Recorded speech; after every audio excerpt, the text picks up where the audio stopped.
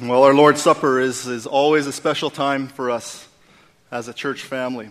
And we want to keep on trying to do our part to make sure it's a meaningful time for all of us, a time when we remember our Lord. But it's also an opportunity for us to think about our union with Jesus. That's mostly why we call it communion. We are in communion with Christ.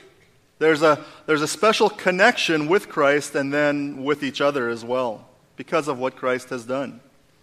All that was accomplished at the cross, and all of that was activated by our trusting in Christ's accomplishments. So it's that connection with Jesus that we celebrate at communion. And that all perfectly leads into the last part of Mark chapter 6. From verse 30 on, Jesus is trying to teach his disciples about the necessity of being connected with Christ. He's actually here using some real-life experiences, some of the things that were happening with he and his disciples as they were traveling and as they were ministering, and he's thrown in a couple of miracles, all of this to show his disciples that he is enough, that he is sufficient, that Jesus himself is all they need, that everything revolves around Jesus. The lesson I believe that he's trying to ingrain in his disciples and in us is to teach us that if you have Jesus, you have everything. And you lack nothing. Now, I'm telling you this at the beginning because it's not super obvious if you just read these two stories and the summary at the end. So let's go to the stories and we'll see how Jesus makes that point. These are two great stories, and if you've spent any time in Sunday school or in church as you were growing up, you're familiar with these two accounts. The first one, from verses 30 to 44, is the story of Jesus feeding 5,000, it says 5,000 men. It doesn't say how many women and children were there. And he does this when all he had to give them was 5 loaves of bread and 2 fish. And the next story, from verses 45 to 52, the story that Pastor read for us, is where the disciples are out in a lake on a boat in a storm without Jesus. Well, until Jesus decides to go buoyant on them and steps into the boat, and as soon as he does that, storm over. And the chapter ends with then a summary of what happens when they get to the other side of the lake. But as we've been seeing, if you've been with us as we've been going through Mark's gospel, it's the link between the stories that help us to see what Mark wanted his readers to know about Jesus. And here again, when we put these two stories together, we find out a little bit more about what's going on here. We can see that connection in verse 52. Verse 52, right after Jesus gets into the boat, it says there, while starting at the end of verse 51, it says, "And they were utterly astonished, for they did not understand about the loaves, but their hearts were hardened." It's talking about the disciples here. After the miracle of Jesus coming into the boat, it says they were astounded, for they did not understand about the loaves. They were astounded about Jesus on the water, this story, because they did not understand about the loaves, which is the last story. So what is it that they didn't understand that Jesus wants them to understand? What should we understand from these two events so that our hearts aren't hardened like the disciples were? Well, let's look at these a little closer. Verses 31 to 44. Since we read the other story, let me read this one. Mark 6, verse 31. "And he said to them," Jesus said to them, "Come away by yourselves to a desolate place and rest a while. For many were coming and going, and they had no leisure even to eat. And they went away in the boat to a desolate place by themselves. Now, many saw them going and recognized them, and they ran there on foot from all the towns and got there ahead of them. When he went ashore, he saw a great crowd, and he had compassion on them, because they were like sheep without a shepherd. And he began to teach them many things. And when it grew late, his disciples came to him and said, "This is a desolate place, and the hour is now late. Send them away to go into the surrounding countryside and villages and buy them something to eat." But he answered them, "You give them something to eat." And they said to him, "Shall we go and buy 200 denarii worth of bread and give it to them to eat?" And he said to them, "How many loaves do you have? Go and see." And when they had found out, they said, 5 and 2 fish. Then he commanded them all to sit down in groups on the green grass. And so they sat down in groups by hundreds and by 50s. And taking the 5 loaves and the 2 fish, he looked up to heaven and said a blessing, and broke the loaves and gave them to the disciples to set before the people. And he divided the 2 fish among them all. And they all ate and were satisfied. And they took up 12 baskets full of broken pieces and of the fish.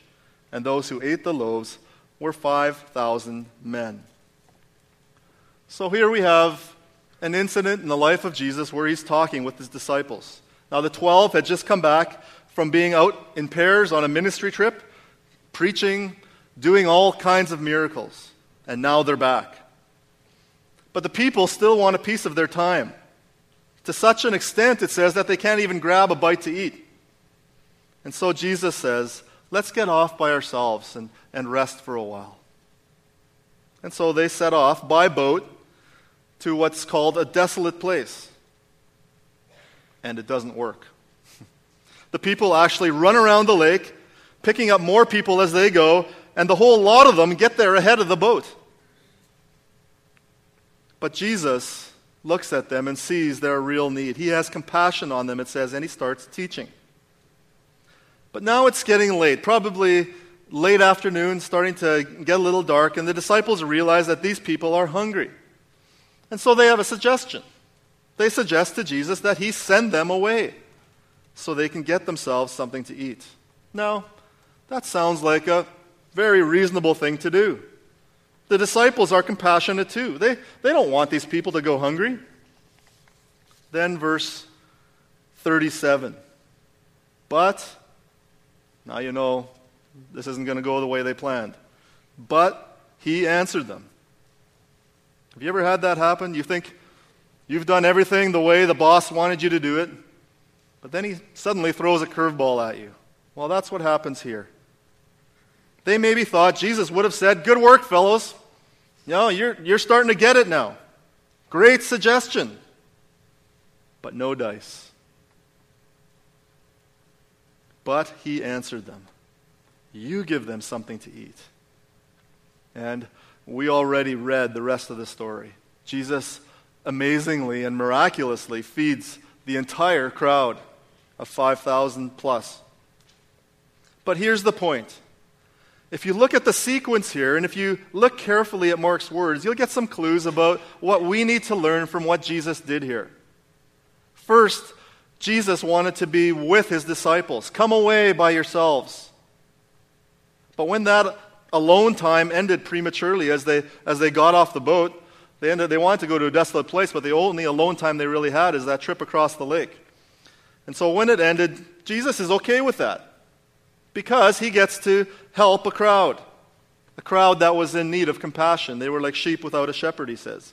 And he meets that need by teaching them.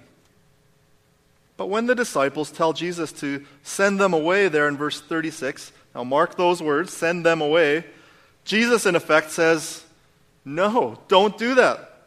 I want them to stay." The disciples actually interpreted the need correctly. They needed food. And Jesus actually fills that need only in a far different way than they ever expected. He fills that physical need with rich spiritual meaning. But the point is that he wanted the crowd to stay. They were exactly where they needed to be. They were with Jesus. They were with God. And when you're with God, when you're in the presence of God, there's no better place to be. I mean, you can't improve upon that. And so he fills these needy sheep without a shepherd by teaching them, and then by feeding them. He has exactly what they need. They don't need to go anywhere else. They don't need to be sent away. He can provide exactly what's necessary. His provisions are sufficient for everything that they could possibly need. And so Jesus says, you give them something to eat. Now the disciples are really stumped. And the next few verses help us see the impossibility of Jesus' suggestion. They haven't got near enough money to buy what they need to feed them, what they need to feed all these people. And when Jesus asks them to do an inventory on what they do have, it adds up to only 5 loaves of bread and 2 fish. And so from here on in, they can't do anything about it. Jesus takes charge. If they were going to get fed, it would all depend on what Jesus would do. And it seems like at some point that when Jesus was blessing this small bit of food, and when he was breaking the loaves, and in the time that he was giving it to his disciples, somewhere in that time it just started multiplying. So much so that it fed 5,000 men. Amazing. But I love the short, concise explanation of the result there in verse 42. And they all ate and were satisfied. Great verse to memorize. They all ate and were satisfied. Nice and short. You just need to know the context, and it's a wonderful verse to hide in your heart. How beautiful is that? It's not like these people all just got a crumb out of those 5 loaves and 2 fish. Whatever they received, it completely satisfied all of them. In other words, it was sufficient. What they received from Jesus was sufficient to satisfy their need. Friends, do you see the spiritual significance here? Can you see the truth to which this is all pointing? When we have Jesus, we have everything. He's the fulfillment of everything that you need. When God sent him to this earth as a man, he was the fulfillment of all Old Testament hope. All the other things that looked like they might be the answer, that looked like they might satisfy, somehow fell short. They were not sufficient. Whether it was the sacrifices by which sins could be forgiven, or whether it was the temple that represented God's presence, or whether it was a priest like Samuel or a king like David, they all gave us a taste of God's goodness and of God's provision, but they all fell short of expectation or of complete satisfaction. But with the arrival of Jesus, our needs are totally satisfied. We don't need to look anywhere else. We don't need to go anywhere else. As Christians now, we look back at what Jesus did, and all we need to do is respond by putting our faith in Christ alone, as we sing. The miracle of the 5,000. It's the only miracle, really, that's recorded in all 4 Gospels. As the Gospels were being put together, all the writers came to realize the significance of this one event, and they had to include it in their account. In fact, in the Gospel of John, after this miracle, after the calming of the sea, has that same sequence there, but then John writes about Jesus not only providing the bread, but also the fact that Jesus is the bread of life. Jesus does so much more than just fill a physical need here. He satisfies all our spiritual needs too. And so he says things there in John 6 like, I am the bread of life. Whoever comes to me shall not hunger. We're down in verse 41. I am the bread that came down from heaven. I am that bread. These stories point to God's provision. And so just like God in the Old Testament provided manna for Israel in the wilderness to fill their need for food, he now provides Jesus to fill our need for salvation. And Jesus, just like that bread, is all satisfying. So as Christians, now looking back on what Jesus has accomplished for us in his life, in his death and in his resurrection, which we celebrated last week, which we celebrated this morning, our response should be to keep finding our satisfaction in Jesus. We're so tempted in this day and age to turn to other things to satisfy us. We might know in our heads that Christ is sufficient, but when it comes down to it, we end up going to what Romans calls lesser things to find our satisfaction. And some of those things might satisfy us for a time, but they too always fall short. They will never provide total satisfaction for our hunger like Jesus does. I love how the disciple Peter responds just a little later in John chapter 6. He actually probably didn't even understand how right he was when he said this. Some of the people there following Jesus, they couldn't handle what all of this stuff about Jesus being the bread of life would mean for them and about following him. If what Jesus was saying was true, they couldn't do it. And so they just up and leave. And then he turns to the 12 and says, do you want to go away as well? Well, do you remember what Peter says? He says, Lord, to whom shall we go? You have the words of life, of eternal life. So my friends, my brothers and sisters, when you have Jesus, you have everything you need not only for this life, but for the life to come.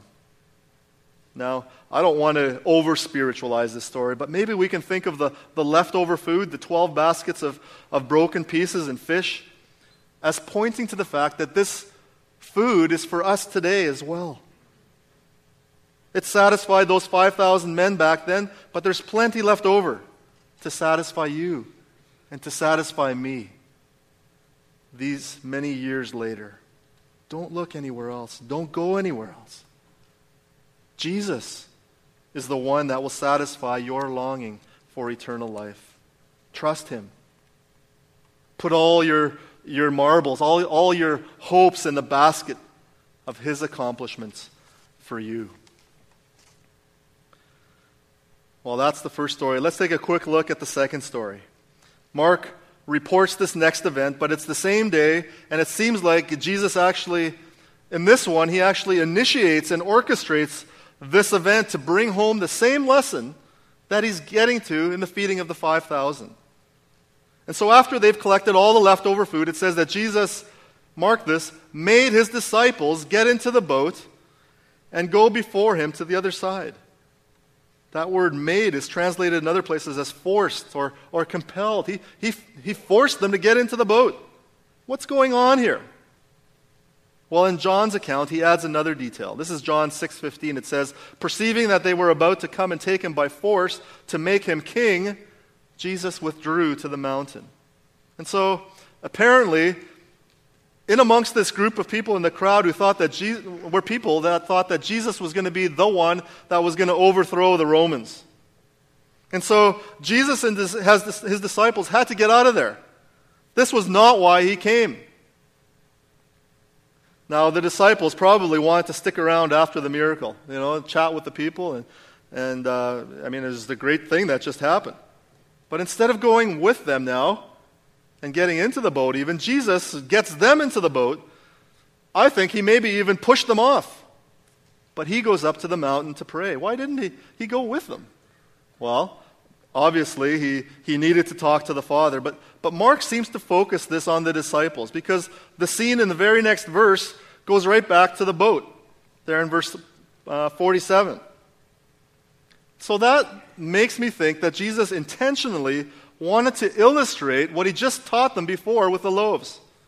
He wanted to show them that Jesus is sufficient.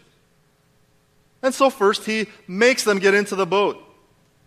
Then the end of verse 47, he was alone on the land, and he saw from the land that they were making headway painfully.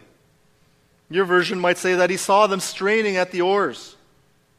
Another version says he saw them being battered as they rowed. The important thing is here that I found interesting is that he saw them.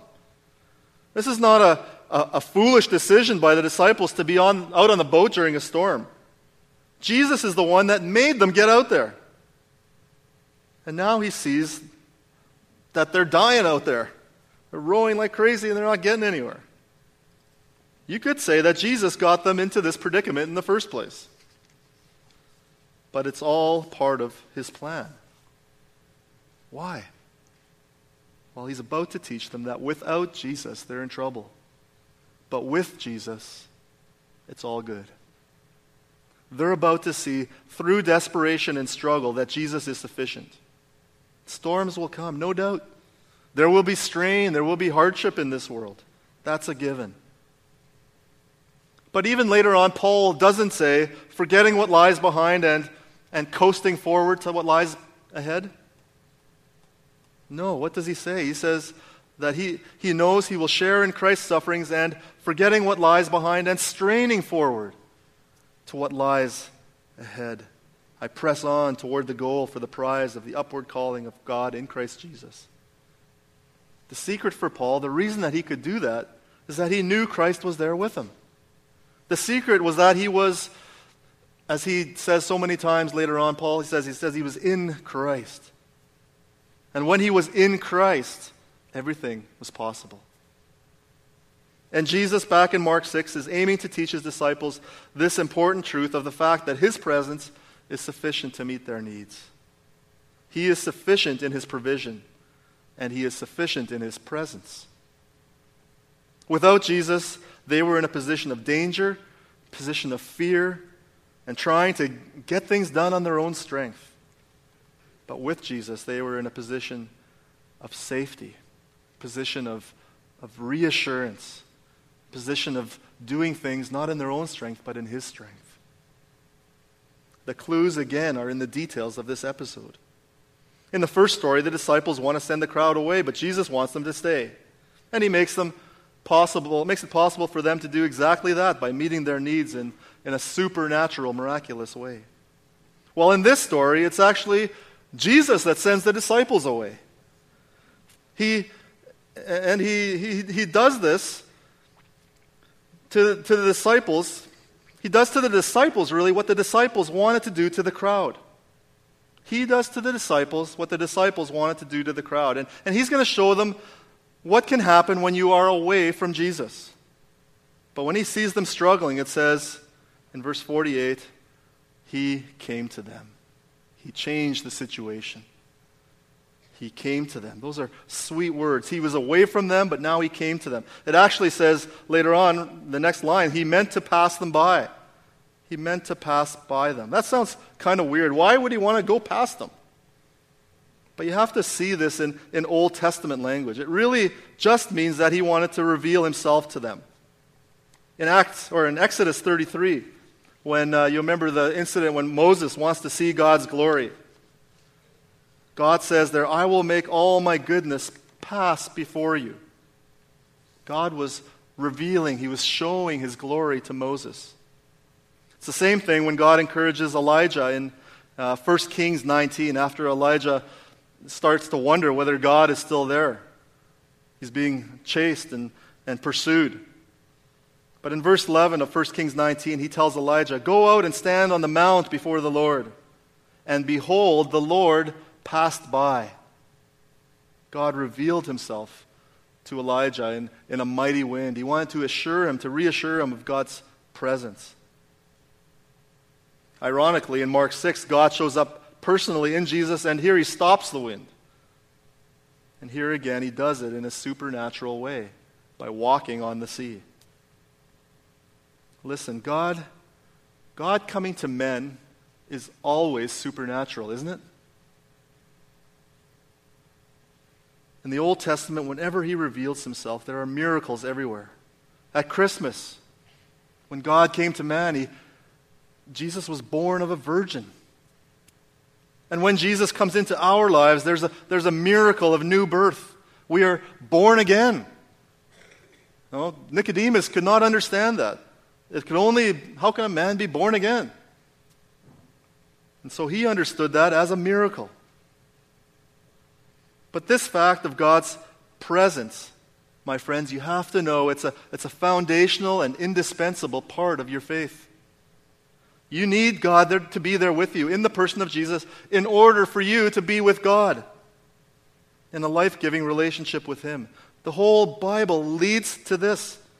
What we're talking about in the Gospel of Mark, all of the Old Testament leads to that. All of everything that's written afterwards reflects on the fact that God comes to be with us in the person of Jesus. And Jesus is the one that brings everything all together. And so just remember this, if you remember nothing else. Separation from God brings danger. Togetherness with God brings ultimate security and safety. And togetherness with God only happens through the Son of God. Jesus is the one that makes all the difference. You have to do something with Jesus. You have to respond in some way. Jesus comes to confront us. This is a constant theme in the Bible, going right back to Genesis. The problem at the end of the Garden of Eden is that Adam and Eve are kicked out. And they're kicked away from the presence of God. And there's actually an angel guarding them from getting back into the presence of God, into the garden. But ever since then, ever since that fundamental separation, God starts to provide a way to reverse that situation. And it culminates with Jesus. Note, it's He that does it. He has to do it. We can't do it. And so He gives little snippets of that along the way, hinting that He will be fully present with man someday. He does it with Abraham. In Genesis 17:4, he promises Abraham, "My covenant will be with you." We already looked at Moses, but when he first meets with Moses from another miraculous situation, you got this talking, burning bush. Listen to the promise that he gives Moses when he tells Moses that he's going to be the one that's going to lead his people out of Egypt. Exodus 3, verse 4. Moses, this is God talking now, "Here I am." Verse 8, I have come down, notice, to deliver my people. Verse 12, I will be with you. God comes down to help. Then He makes the same promise to Joshua when they take the land. Joshua 1:5, just as I have been with Moses, I will be with you. I will be with you wherever you go. Same thing with Gideon in Judges 6. The Lord is with you. When we get to David, when David wants to build the temple, the prophet Nathan comes along and tells David, says, "Go, do all that is in your heart, for the Lord is with you." And when he reminds David of his presence, he says, "I have been with you wherever you went and have cut off your enemies from before you." It's in 2 Samuel 7. This is just we could mention other verses as well, but this is just a constant drumbeat in the Old Testament. When God is with you, there is safety. And God will be with His people. But if you want to try to do things without God, or if you want to join with other gods, many of the kings learned that there was danger and peril.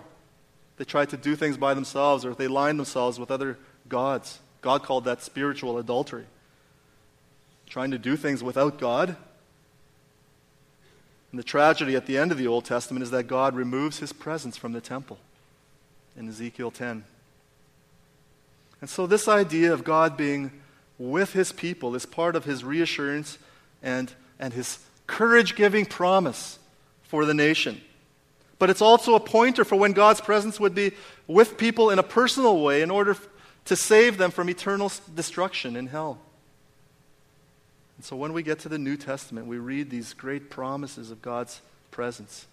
Just a few chapters later, in Mark chapter 10, Jesus says, "All things are possible with God." Or John 15:5, "Whoever abides in me and I in him, he it is that bears much fruit. For apart from me, you can do nothing." But this fact of the presence of Jesus, this connectedness with Jesus, is foundational to our faith. And so on this lake, Jesus is teaching a practical truth that separation from Jesus will cause distress. But His presence brings safety. His presence brings peace. Jesus is preparing soil for the great truth of the union with Christ. The problem of being separated from Christ is the great human problem. Without Christ, we are without hope. Using the image of Mark 6, we can keep straining at the oars, but we never get anywhere. We can keep working and doing and straining, but our efforts fall flat. Our efforts are always tainted and mixed in with lawlessness, with selfish motives, with sinful desires. But with Christ, there is safety and peace and rescue. Why? Because He was, make up another word here, efforting, and would later work what we never could. He was living a perfect life. And he would later die, not for his own sins, because there weren't any, but for ours. God made him to be sin who had no sin, so that in him we might become the righteousness of God. It's only with the accomplishments of Jesus in our corner that we will find ultimate safety, and that we need not fear death and punishment. Take heart, Jesus says, it is I. Do not be afraid. And that summary in verses 53 to 56 drives it home. People are getting made well. How? By coming into contact with Jesus. It's as the people began to bring the sick to wherever they heard he was, that they are made well. Verse 56, wherever he came and whenever they touched even the fringe of his garment, they were made well. What is this? This is not something magical or mystical. This is proof positive that it's Jesus' provision and Jesus' presence that makes any of us well. We need a touch from Jesus. And that touch from Jesus is enough. Jesus is everything. And so I pray that you might learn the lesson of the loaves. That you might learn the lesson that the disciples would not learn yet.